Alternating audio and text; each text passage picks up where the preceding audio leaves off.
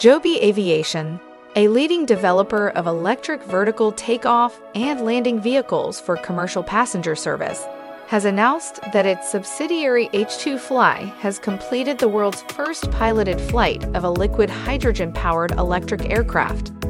This achievement marks a significant step toward decarbonizing mid- to long-range aviation.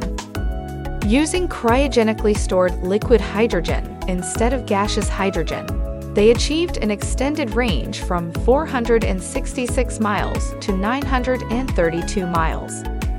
The success is a result of Project Heaven, supported by European governments, and now H2Fly is focusing on commercialization, including developing fuel cell systems for commercial hydrogen electric aircraft. Joe Ben Bevert, founder and CEO of Joby, stated, "In the years to come, battery electric and hydrogen electric propulsion systems will enable us to build aircraft that are quieter and make mid to long-range air travel possible with zero emissions." Joby Aviation is a California-based transportation company developing all-electric aircraft, which it intends to operate as part of a fast, quiet, and convenient service in cities around the world.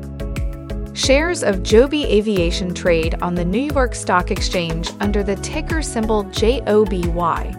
For more information, visit greenstocknews.com.